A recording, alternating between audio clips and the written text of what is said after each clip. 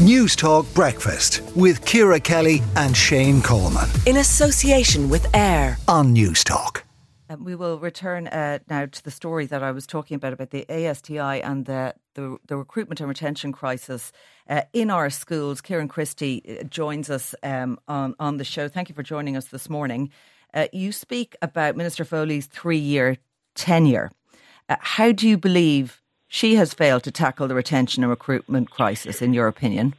Well, just to put it in context, Claire, yesterday at lunchtime there were 416 unfilled post-primary teaching posts advertised on the education recruitment website educationpost.ie.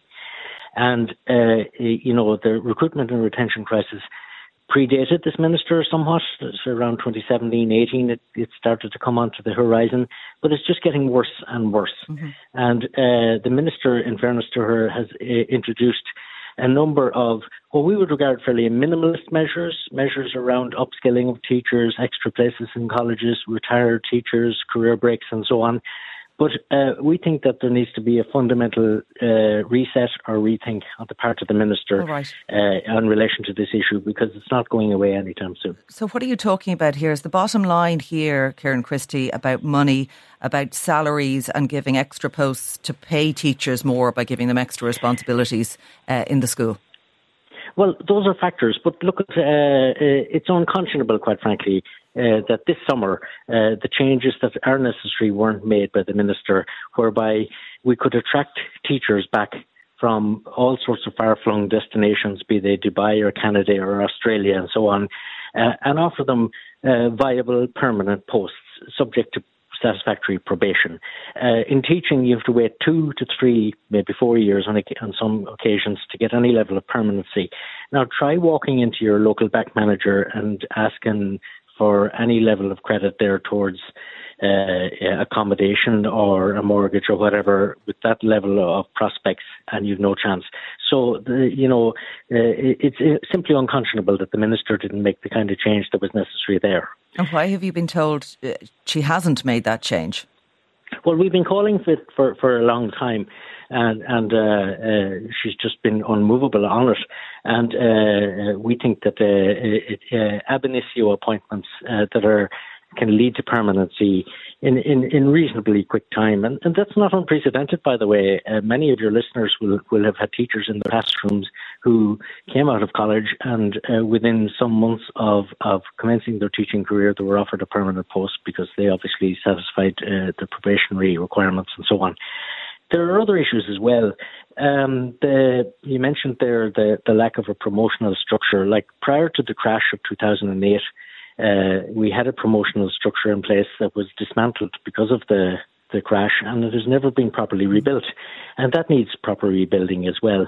And we have an extraordinarily long pay scale in teaching, and something needs to be done about that too.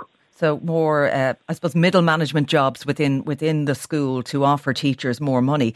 Isn't housing, though, is that playing a big role in the recruitment crisis that you're facing now, especially in the Greater Dublin area, Kieran? And what would you like to see on that? Because so far, any attempt to pay teachers in urban areas or Dublin more, that hasn't been done to date, despite lobbying on that.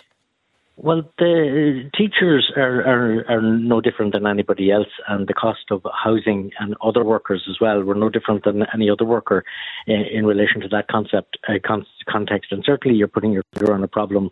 The urban areas, and particularly Dublin, are particularly acute in terms of the problem. But, we heard, for instance, there in June from teachers, anecdotally from some of them, that, they were told by their landlords that they were being essentially evicted because there would be no accommodation there for them in September, arising from the lift of the ban on evictions. We've called at least for exploration of the kind of projects that operate in some other countries, whereby key workers, not just teachers, but we're talking Gardaí, nurses and so on. There are projects in some other countries whereby there would be ring-fenced affordable housing for them in rent pressure areas.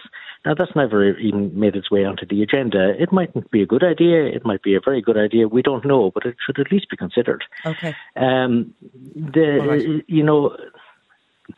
There we'll have to leave it for now, Kieran Christie. We know that the teachers have a list of grievances that they'd like to see Norma Foley address at this point, and maybe response from the Minister would be forthcoming on that. But for now, we'll leave it. Kieran Christie, General Secretary of the ASTI. Thank you. News Talk Breakfast with Ciara Kelly and Shane Coleman. In association with AIR On News Talk.